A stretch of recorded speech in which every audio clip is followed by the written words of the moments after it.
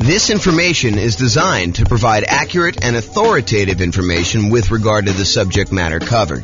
It is offered with the understanding that the presenters are not engaged in rendering legal, accounting, or other professional services. If legal advice or other expert advice is required, the services of a competent professional should be sought. Welcome to the Boston Real Estate Investing and Real Estate Financial Planning podcast. Learn all about investing in real estate in Boston, Massachusetts, with a combination of real estate financial planning and modeling with numbers specific to Boston, plus syndicated, more generalized recordings of live and pre-recorded real estate investing classes, not all of them specific to Boston. Be sure to stay tuned after the podcast for a message from our sponsors. Well, good morning and welcome, everyone. I am your host, James Orr, and today we're doing sort of the final class in a series of classes that we've done on financing options. Today is sort of the catch-all for all of the additional financing stuff that we haven't covered so far to date. So I'm going to jump right into it because we've got quite a bit to cover, and I want to make sure that we have time in case we have questions at the end. So historically, this is a chart from the 2022 National Association of Realtors profile of home buyers and home sellers. And this chart shows you what percentage of all the buyers used what type of loan. So of all the buyers, 62% of the buyers that purchased the property in 2022 from their survey used conventional financing. And we've done an entire class on conventional financing. In fact, we've done several classes on conventional financing. So if you have questions about that, that's not what we're covering today. This is the class on all the other types of loans. But 62% of them use conventional financing. 17% of all the buyers used FHA financing. And we've done a separate class on FHA financing. The 3.5% down option for being able to buy properties, single family homes, duplexes, triplexes, fourplexes, that's FHA. The VA loan, which is a nothing down loan program, which also allows you to buy single family homes, duplexes, triplexes, and fourplexes, that is the VA loan. And we've covered an entire class on VA loans. 5% of the buyers didn't know the type of loan that they got, which honestly is not that surprising. I was surprised that the larger percentage knew what type of loan they got. And then 5% got other. And so we are in that other area. The other area is all the other financing types that have not been covered. And we've covered some of those already. So here are the primary financing options, ones that we've covered before. The conventional financing, which there's the non-owner-occupant versions, putting 15%, getting PMI, or putting 20% or 25% down and buying a property that you do not need to move into. But then there's a whole set of conventional financing for house hackers and nomads that are buying properties as investors, really, but they're moving into the property as an owner-occupant, living there for a period of time, and then they're either renting out part of it, like to roommates, or they're buying a duplex, triplex, or fourplex, and they're renting out, a property that they're living in one of the units and renting out the other ones, like multifamily property, or I think I lost my train of thought there, or they're doing the low down strategies for the conventional financing, 3% down or 5% down. Okay, so that's conventional. The FHA, we talked about that. That's 3.5% down. VA, we talked about that. USDA is a rural property. It's a nothing down loan program for single family homes, and you use that to buy rural properties in different parts of the country. It's not going to be in a major city. You may need to drive in order to qualify for that. And then we had an entirely separate class on portfolio financing, which is the financing you typically use when you are either buying in some type of LLC, you're buying with partners and forming an LLC, you're buying with some type of self-directed retirement account, or you are buying and you've already got 10 conventional loans, so you're buying your portfolio loan after you've gotten your loan spots filled up. So we've covered an entire class on that. We're not going to cover today. So those are the primary financing options. This shows you an entire visual showing you all the financing options and then all of the additional financing options that were not the primary ones that we covered. And in order to zoom in and make it a little easier, I broke it up in 2 steps. We've already talked about these. So today we're going to talk about some of these other ones. I'm not going to recover in as much detail as I did the ones where we have entirely separate classes. So the intention of this class about all the other financing options is to cover the more unusual ones that we have not yet covered. And they're so unusual that there's not going to be a ton of detail for you to go into because they're really, really unusual. You'll see what I mean here in a second. So creative financing, we've done an entire series of classes on that. That's all the owner financing stuff, wrap financing, buying properties subject to the existing mortgage, doing any type of loan assumption on really low interest rate mortgages there, lease option, lease purchase, the whole rent to own family, any agreement for deed, bond for deed, contract for deed, anything like that. That's all part of the creative financing family. And we've covered that in a separate class. I will very briefly run through those, but honestly, go watch the full, I don't know if it's I think it's a 2-hour class we did on just creative financing by itself, if you were interested in that. Then we've got private money, which we covered when we did the private money and hard money class. The difference in my mind between private money and hard money is someone who is not usually in the business of making a real estate loan. Someone like grandma or grandpa or Uncle Larry or Uncle Bob, the people that they know you, they like you, they trust you. They may have some money invested in something else like CDs, and they're looking to get a good return on their money. And you are a real estate investor and you're looking to borrow money in order to go buy a property, but they are not typically in the business of loaning money on real estate loans. That's private money in my mind. Hard money is someone who is in the business of loaning money, and they're going to make you a loan in order to buy real estate, something like a hard money lender who is advertising and seeking out investments like this.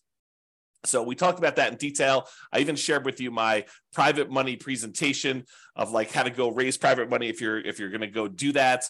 And hard money, you don't need to go raise private. You don't need to raise hard money. They are already doing that. That is their job, is that they're providing these hard money loans. And we've covered those in a separate class. So I'm not going to deal with a ton of detail on that today either.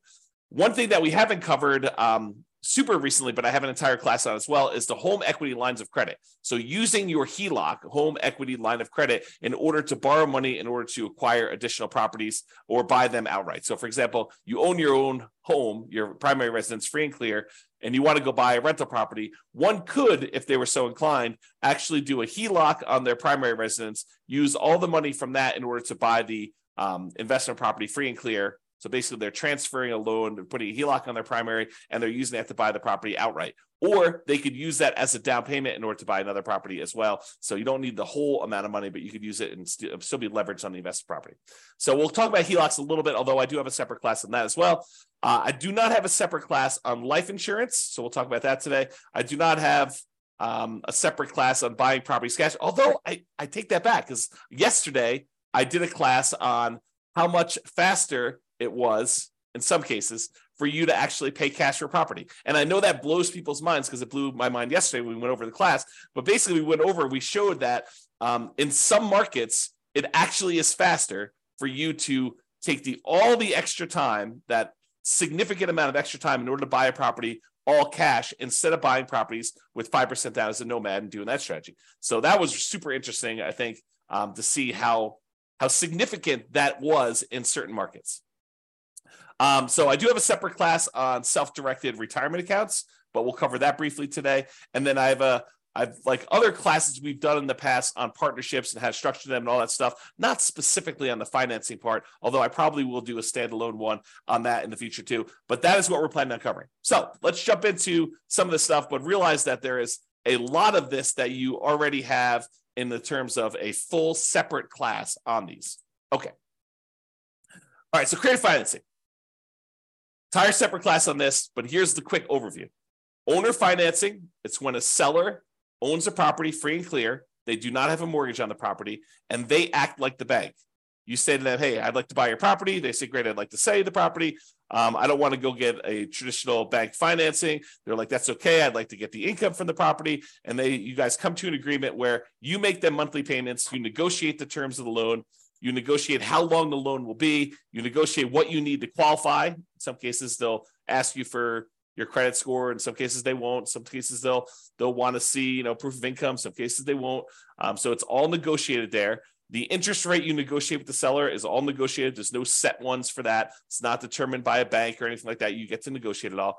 And so the seller will act like the bank, and they will accept monthly payments or yearly payments if you negotiate it that way, or quarterly payments, whatever you want to negotiate. And the seller will act like the bank to finance that property for you. That's owner financing. What if the seller has a loan on the property still?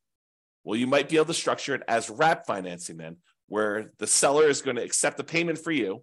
but they are going to pay part of the payment you give them on their underlying loan. They're going to wrap the financing that they have currently on the property, and they're going to give you a new loan around that. So let's say you're buying a $400,000 property, but they owe $200,000 on it with a loan that they already own. So you're going to take that $200,000 loan, you're going to leave it in place. The seller is going to collect payments on you making a payment for the full $400,000 purchase price minus whatever you decide to put up for down payment, whatever you negotiate. And then they are going to take part of the payment that you give to them, and they're going to pay that underlying $200,000 loan.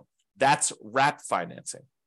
Loan assumption is when you're going to formally go to the bank and you are going to formally assume, you're going to apply and take over full responsibility for a loan that the seller already has. So, for example, the seller, a couple of years ago got a really, really good FHA loan, and you come in and you want to buy that property from them.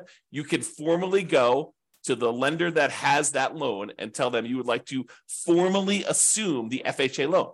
And they will have you fill out some paperwork. They may have you pay a fee, and then you take over their FHA loan with their old interest rate, which is probably attractive compared to what you can get today.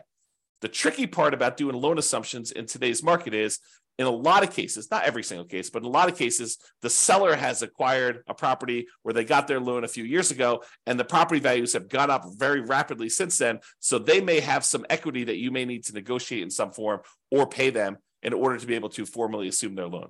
Okay, so that's loan assumption. That's part of creative financing.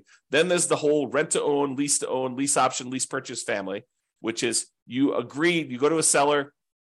You go to usually to a landlord who's renting the property, although it can be to a seller, and you go to them and you say, look, I realize you're renting this property. I would like to rent it from you, but I would also like to be able to buy it from you. They're like, that sounds good. Why don't we go ahead and do this? We will structure a lease agreement, and I'll give you an option agreement to be able to buy the property. And so now you have a lease agreement in place with also, in addition, an option agreement in order to be able to buy the property for a certain price at a certain date in the future with certain terms. And so basically you structure this. That's a lease with an option. Or you guys can come to an agreement, have the attorney say to you, hey, look, why don't we do this as a lease purchase? We'll have a lease agreement in place, and we'll have a purchase contract that's good for a year or 2 years or whatever it is. And so now you have a lease with a purchase contract, which is a lease purchase. So that's the whole rent to own, lease option, lease purchase family, if you want to structure it that way. Then there's the whole agreement for deed, bond for deed, contract for deed, installment land contract. You could think of this almost like your car financing, where you don't technically own your car until you've made all the payments as agreed. That's this version for house. You have an agreement with the seller that says if you make payments over a certain agreed upon period of time and you pay off the full amount of the property, at the end of it, they will then give you a deed for the property. It's different from owner financing. That owner financing, you have a deed that you get immediately, but then there's usually either a mortgage or a deed of trust that says if you don't pay, then the deed can be pulled back. You can have a foreclosure and the deed can be pulled back to the seller. So with an agreement for deed, the seller holds the deed until the very end. So some type of either installment land contract, agreement for deed, bond for deed, contract for deed. And then the last one is subject to. So the seller has a loan on the property and they agree to deed you ownership of the property, and you agree to start making payments on their underlying loan. That's subject to.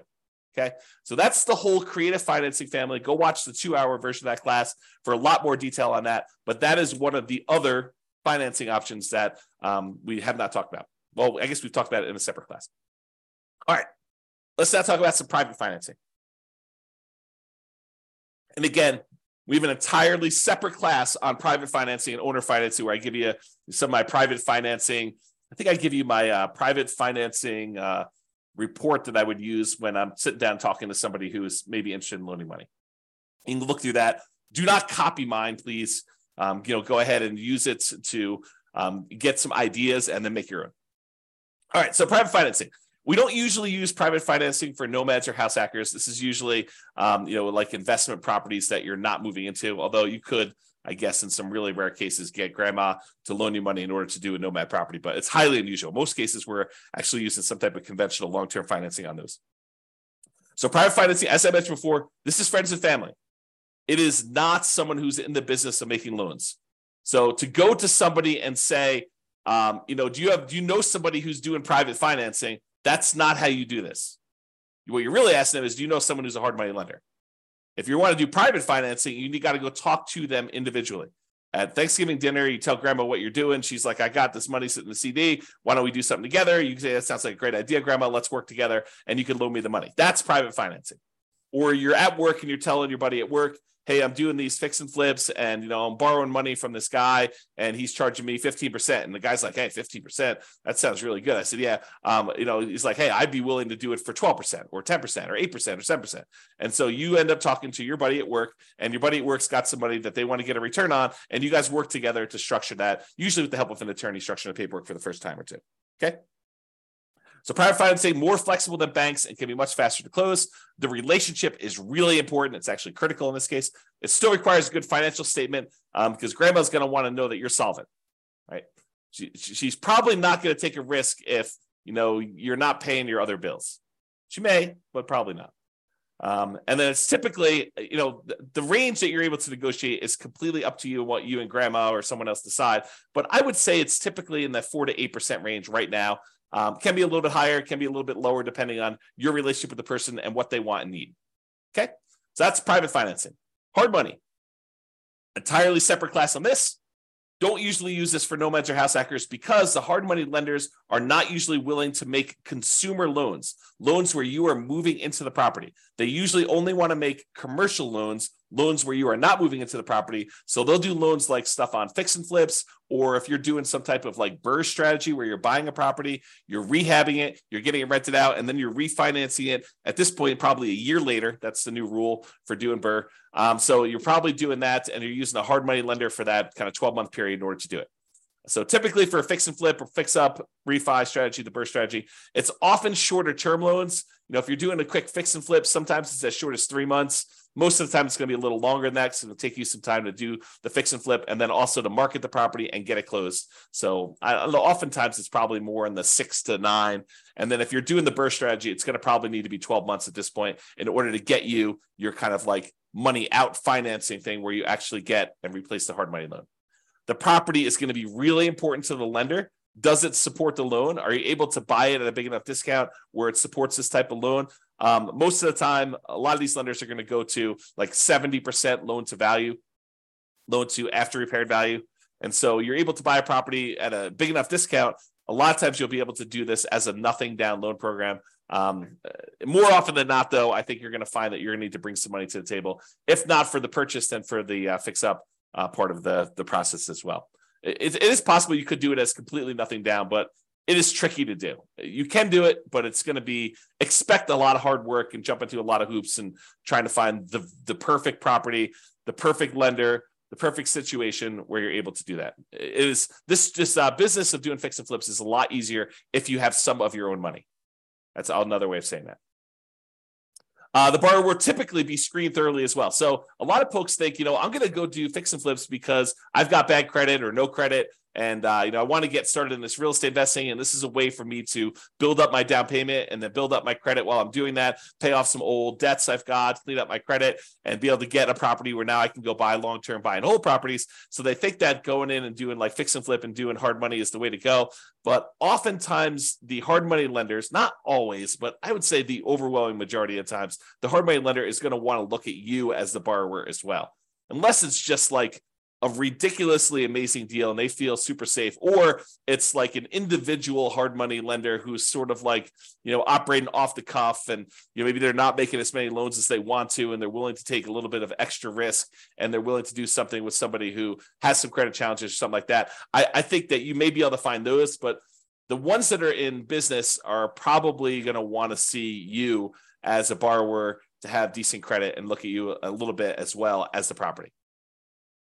So the hard money rates tend to be in that 10 to 15%, sometimes a little bit higher, sometimes a little bit lower, and usually paying 1 to 5 points. A point is a percent of the original loan amount that you're getting. And so they may charge you, 2 points and 15% or something like that in order to do it, which means you're going to pay 2% of the initial loan as a fee in order to get the loan. And then you're going to pay 15% per year interest on that. So if you only hold it a half year, you're only paying half of that. But if you fold it the full year, you're paying 15% of the original balance. My opinion, and this may change over time, but my opinion is there's more money than there are deals right now. And this can change over time sometimes. And it's also market dependent. There's some markets where there's plenty of deals. There's some markets where the market's still really hot and we're still seeing high demand for properties. And it's hard to find deals where you can buy them at big discounts, especially when there's not a lot of inventory and a lot of people still want to buy houses. So just be careful about that. It could change over time too. So realize that just because it is one way now doesn't mean 6 months from now or 2 years from now or 5 years from now or 10 years from now, that doesn't change. And hard money can be used in conjunction with other financing. So sometimes we'll go and want to do owner financing with a seller, and we'll go and we'll use a really small hard money first mortgage in first position, where we're borrowing, $60,000 to go buy a $500,000 property. We're giving $50,000 of that to the seller in order to get the owner financing. Then the seller is carrying back a note for, $450,000 on a $500,000 purchase. You're giving them $50,000 of the $60,000 you borrow, and you're taking $10,000 in order to do repairs and for some holding costs or whatever else you're doing there. So that's an example where you could use hard money in conjunction with another strategy, for example, that owner financing deal. All right, so that's hard money. Lines of credit, entirely separate class on lines of credit as well. Usually it's using equity you have in your existing properties up to a certain loan-to-value limit. The loan-to-value limit does change a little bit depending on whether you're doing owner-occupant properties, like your property that you're living in, or you're doing investment properties. I would say it's more common to have these on owner-occupant properties you live in, than to do them on investment properties, although you can find banks occasionally who are willing to do these on investment properties. They tend to be more variable rate loans, although you could probably find some exceptions to that. And they have different maximum interest rates if you're doing that, and also maximum loan to values. This is the idea behind this is you can tap into equity in another property to finance a new property. The thing you need to be careful of when you're thinking about lines of credit is that make sure that the money you're pulling out of the HELOC, that the new property you're buying supports the payment on that as well. Otherwise, you've got this payment on your HELOC, and you may have used that money as a down payment, as an example, and then the property needs to support and get a big enough return, and it's going to be like what you would look at normally as your cash on cash return on investment, because normally it's thinking you're using that down payment, you've got that as money out there. So now your cash on cash return on investment needs to be enough to pay the payments on that HELOC that you got. And depending on what market you're in and what interest rates are in the property you're buying, that sometimes is hard to do. In some markets, it's easy to do, but in some markets, it's really difficult to do. So another little warning about HELOCs is, in some cases, these HELOCs can be closed early in times of tight lending periods. So if we see some type of financial crisis, it's not unheard of to have the bank call you up and tell you, hey, look, we're closing down your line of credit. Maybe they're telling you we want to see, depending on what your agreement actually with them says, but maybe they want you to pay off the amount that you owe in a certain period of time. Maybe they'll convert that to a fixed period loan, but they won't let you borrow anymore. So realize that there are times when the lender's appetite for these can change, usually with some type of financial crisis, like 2008, 2009, that sort of stuff, where now the lenders are no longer willing to have these home equity lines of credit out there and available to you in case you want to use them. So if you think this is going to be a strategy you could use universally, that may not be the best plan. If you think, hey, look, my plan is to go buy all these properties and have HELOCs on all of them, and then to use these HELOCs in order to acquire properties, that may work great until they close down all the HELOCs. And then you'd have to change your strategy. So just realize that can happen, kind of thinking ahead when you do your strategy. All right, life insurance. So I'm not an expert on life insurance, and there's not a separate class on this. So I'm going to try to cover it as well as I can, but realize that you want to go talk to, if you have a life insurance policy already, you want to go talk to your existing rep who can actually walk you through this. And if you're thinking about doing this, you should really study this. And there's a lot of, how can I describe this? There's a lot of information out there about life insurance that is designed to be persuasive to sell you life insurance, but is worded oddly. So there's a period of time a few years ago now, probably 3 or 4 years ago, where me and a couple friends were really digging into this life insurance idea. Like they talk about like the infinite banking stuff and everything like that. So there's a period of time where I was doing a ton of reading and a ton of study this. And one of the things I came away with is, the way that some people were wording their description of life insurance and how it gets used, while it was technically correct, it was, in my opinion, misleading. It was worded in such a way that you could interpret it in a true way, but you could also say, that's not exactly what's going on there. So just be real, like eyes wide open if you're going to go do life insurance. Not that it's a bad thing, but realize that if it seems too good to be true, it probably is too good to be true. I guess is another way of describing what I'm talking about here. Okay, so the idea behind life insurance, though, is you could pay a company, a third-party life insurance company, and you can pay them a certain amount of money. And this is like term life insurance. I'll give you the really brief thing. So you pay a certain amount of money, and for a certain period of time, like the next year or 5 years or whatever it is, if you happen to die during that period of time, then the life insurance company will pay out. So, for example, maybe you pay in, I don't know what the numbers are, but let's say you pay in $1,000 a year for the next 5 years. And if you die at any point during the next 5 years, they will pay out, $1 million. I don't know if those are the exact numbers, but the idea is you pay in a certain amount of money and they pay you out a certain amount of money if you happen to die during that period. And there are usually some exceptions, like, if you die in within the first 3 months of the policy and it was, by your own doing or something like that, then they may not pay out. So there's usually some type of carve out for this type of stuff. So for life insurance.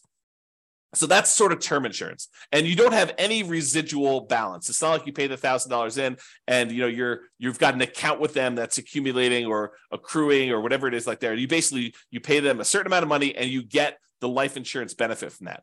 But there are all sorts of variations, and they go by a whole bunch of different names. There's a wide range of all this stuff. But basically, you can choose to pay in a larger amount to the life insurance company, and they will then invest that money, and they will earn a return, and then they will have your balance with them actually grow. And so part of the money is going to pay a life insurance premium, so that if you do die, there is a big payout. But in addition to that, you're paying more than the amount that you would need to have paid just to have gotten that life insurance benefit. And then they're taking part of that extra money and they are investing it on your behalf. And so what are they investing in? I don't know. You can go look up their kind of guidelines exactly. But a lot of times they're investing in stuff like stocks or bonds or other investments that they might have. And in some cases, what they're doing is they're taking the money that they have and they are loaning it out to the actual holders of the policy. So for the example, so over the last 10 years, let's say you've been putting money in this life insurance kind of policy that you've got there. And over that time period, you've grown a balance with them where you have $100,000 sort of like accrued with them internally in your account. And they want to go and they say, look, you've got this $100,000 invested with us. What do you want to do? And you could go to them and say, I would like to borrow against my $100,000 that I have with you. And then they will loan that to you and they will charge interest to that. And they may not charge you the interest directly. They may sort of do some accounting where maybe there's payments on it, maybe there's not payments on it. You really need to go talk to your policyholder as to what this might work like. But realize that any interest you're paying it to yourself instead of that money growing in whatever it is there. So that's sort of the idea. So you're really just, it's sort of like a weird savings account with some additional tax benefits and maybe some of the policy itself going to some life insurance. They get all complicated. There's lots of variations on them. So go do that. So the idea is you may decide to pay into this life insurance policy and have this be an investment vehicle. And then you could borrow money from this in order to purchase rental properties or do something else, whatever you really want to do. It's up to you as to what you can do there. And just make sure that your property can support any additional debt or interest payments that you're accruing or that you're actually having to pay by doing this life insurance policy. I'll make one other point about this life insurance. Really, you should dig in if it's something that's of interest to you. But the thinking of this is this. If you're going to go hire a third-party company in order to take this money and invest it on your behalf, they're going to go buy stocks or bonds or whatever they're going to do. Realize that they're not usually giving you the exact return that they're earning. And they may charge you some type of admin fee, or they may say, we will, you'll get 80% of it, or you'll get something. So really, they can structure it lots of different ways, but they're having to profit to run their whole organization from the money that you have invested with them. So it's not like you just take the money and you invest it directly and you get to keep 100%. They're usually taking the money and they're investing it and they're charging you some type of fee in order to do that. Okay, that's enough being said about life insurance. Let's move on. I was talking about self-directed retirement accounts. And there's an entire separate class on this. So like, for example, if you have a self-directed IRA or a self-directed 401k, that is, you have an account, an IRA or 401k, and instead of having it with Fidelity or Vanguard or whatever it is like that, where you're investing in stocks or bonds or whatever other types of securities that they may sell, you could decide, instead of having the account with them, you could go meet with an attorney or a specialist who does this for you and create a self-directed version of that where you have control over the money and what you invest in. And when you do that, there are lots of limitations and rules about what you can and can't do, but you could then use that money in order to go buy things other than stocks or bonds. You could go buy things like gold, or you could go buy things like real estate, or in some cases, probably some other type of investments. There are restrictions. There are a lot of rules about this. Go watch the class on a lot of details on that. And also, there are rules about what you can do for the investment you're buying. So there are limitations on, if you go buy the property, you doing work on that property if it is your self-directed retirement account. So just be careful about buying a property thinking that you're going to do the rehab on it and then you're going to be able to sell this property. There are restrictions on that. And so you may need to work with someone else or hire someone else to do those jobs if you're going to do it. Now, if you go use the self-directed retirement account and you want to use it as a down payment to get a loan in order to do a purchase of property, most lenders are going to insist on doing a non-recourse loan because they can't go after your IRA or your 401k, your self-directed stuff, if you're getting a mortgage with the property owned by a self-directed retirement account. So if you think, I'm going to take this money and I'm going to go get a rental property, you're not going to probably be able to put 20% down. If you're going to get a non-recourse loan, usually as a portfolio loan with a portfolio lender, they're usually going to require at least 35% down as a non-recourse loan. And because they're using some type of, debt service coverage ratio in order to make sure that the property is going to be supporting itself, they may require more than 35% down. And it's been my experience with clients that have used these before is that sometimes you don't find this out until really late in the game, like a week before closing, when you've done a lot of stuff and you don't want to jump out of the contract. Then they tell you, look, I know we originally talked about 35%, but after we've looked at the whole situation and the property and everything, we're going to now require 45% down or 52% down or whatever it is that they tell you in order to be able to get that loan. So be prepared. You heard it here first, that these 35% numbers are not like the set in stone number that you have to do for a lot of lenders. Okay. When you get these type of non-recourse loans, if you're getting like 30-year financing, in most cases, those are going to be some type of adjustable rate mortgage. They're going to be variable.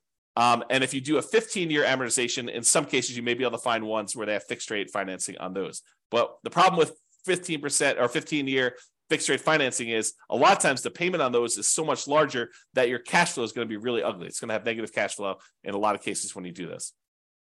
Now, there's sort of like this weird, I don't know if it's a trick, but some lenders consider you funding an LLC from your self-directed IRA or self-directed 401k as different than the self-directed IRA or self-directed 401k being the owner of the property and investing directly. So, for example, you have a buddy who also is interested in investing in rental property. You guys decide to form an LLC together.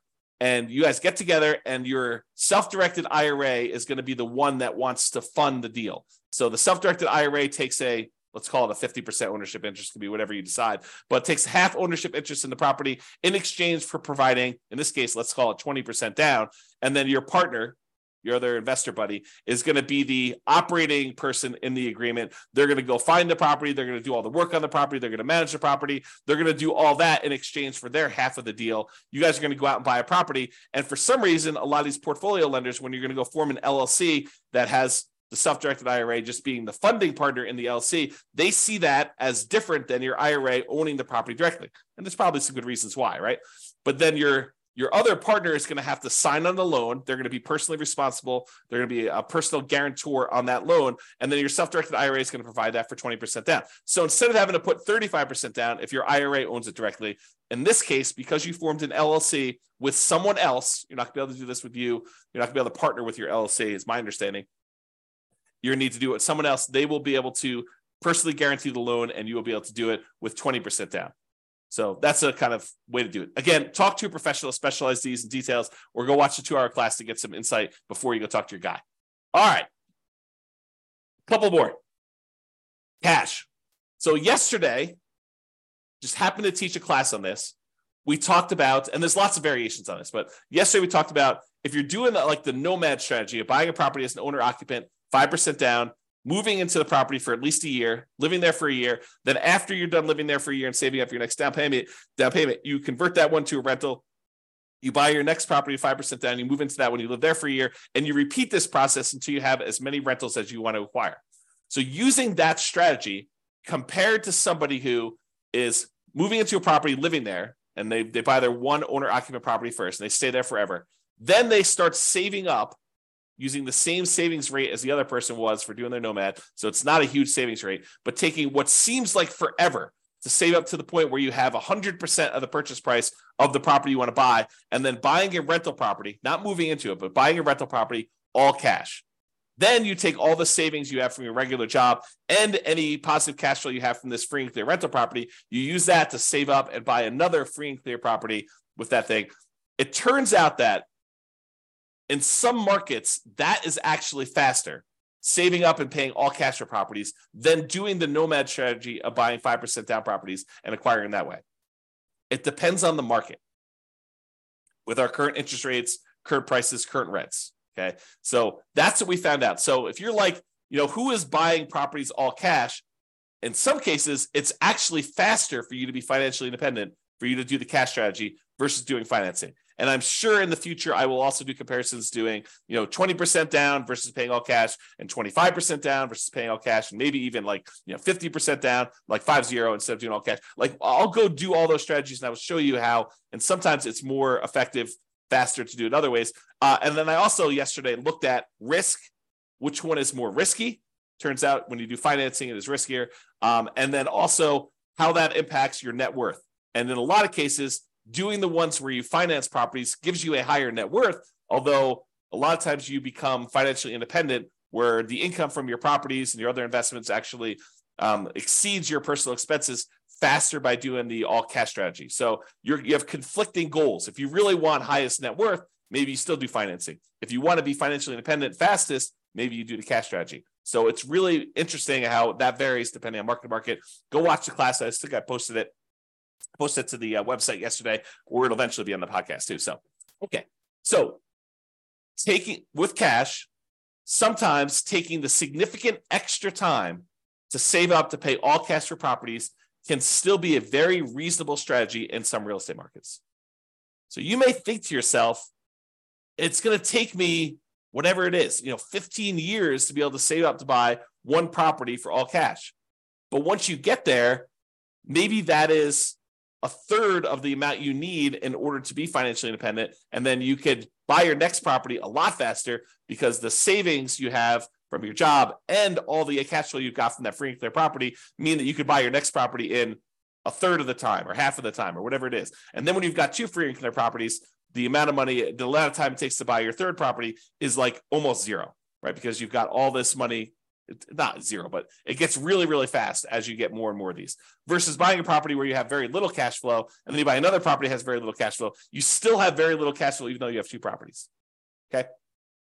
And as an aside, there are versions of this strategy where you buy a whole bunch of these relatively small cash flowing properties, more than you need. Like let's say you buy 10, and then you let the equity in the properties grow up so that you can then sell off half of them or a third of them and pay off the remaining ones to get to the point where it's free and clear. And that may be the fastest strategy of all. We have to go look at that and model that and see. And I've done some modeling on it, and you can go look on the website to see it. So if you want to see some of these variations, how they compare, you can go to the realestateFinancialPlanner.com/model and look up a lot of these modelings for like 305 US cities. Okay, so that's cash. Partners. Now that we've covered like all the conventional primary strategies, conventional FHA, VA, USDA, portfolio loans, we've covered all the creative stuff, covered the private money, hard money, portfolio loans, HELOCs, like we've covered all these different things. Now it's time to talk about partners, because partners is really you relying on someone else to use one of these other strategies, right? I mean, they're going to get the money from somewhere. Either they've got cash, or they're going to go get a private money loan, or they're going to go get a hard money loan, or they're going to get a portfolio loan, or they're going to use a HELOC on their own property, or they're going to use their life insurance or their self-directed retirement account or whatever. And so the idea is that partners is really just meaning you're not the one getting the loan. You may go find the deal. You may decide you're going to be the one managing the deal. You're going to go do all the work and the heavy lifting, and your partner's going to come in and they're going to use their HELOC or their life insurance, or they've got a private money grandma who's going to loan them the money, or, they're going to go qualify for the hard money loan, or they're going to, or maybe you're the one that's coming in as a partner and you're doing creative financing deals and you need someone to come in with some cash. Like, there's all sorts of variations on this, but realize that it's really all the stuff we've already covered. It's not something new. Okay. And just be careful if you do partners. If you sign on the loan with your partner, this typically does count as a loan spot for everyone that signs. So if you go decide, hey, look, we're going to do this partnership, and the partner's the one primarily qualifying, and the lender, for whatever reason, says, hey, why don't you go sign on the loan as well? That does count as a loan spot for you. So if you're concerned about hitting your 10 loan spots before you have to go to portfolio financing, you want to be sure that you're not going to be one of the ones signing for that loan. And it may mean that you need to structure it slightly differently. So talk to your attorney and your lender to make sure that you got that structured right. Okay? So in conclusion, you're much more likely, as I showed you at the very beginning, to utilize one of the primary financing options when buying rentals. It was conventional financing, FHA, VA, USDA, and then other. And the other was like 5%, if I remember correctly. So 5% now, we've talked about all these other options you've got, from creative financing, private money, hard money, portfolio loans, all these other things that we've got here, those just are that 5%. So there's a really small chance that you're going to need to use these at all. And then if you do decide to use them, this is kind of the information you've got there. So, however, there are some more unusual, less frequently used options that we've talked about that you might want to consider, as there are more unusual situations. All right, that's all I got. Any questions from the folks that are on live? Otherwise, we're going to call it here. Hope you enjoyed the kind of series on financing. Go dig into the other classes if you want details on those. Any final questions?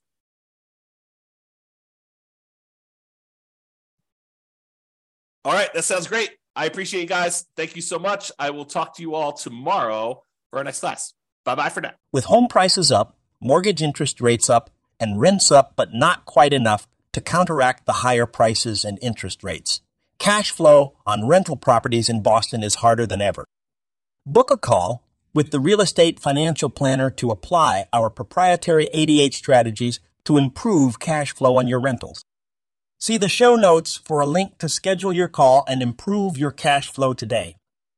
If you're a real estate agent, lender, or professional in Boston that wants to help our real estate investor listeners, consider reaching out to learn about collaboration opportunities with this podcast. We'd love to add more value to our listeners by having you assist our investors buy, sell, and finance their real estate investments. See the show notes to schedule a call to discuss collaboration opportunities.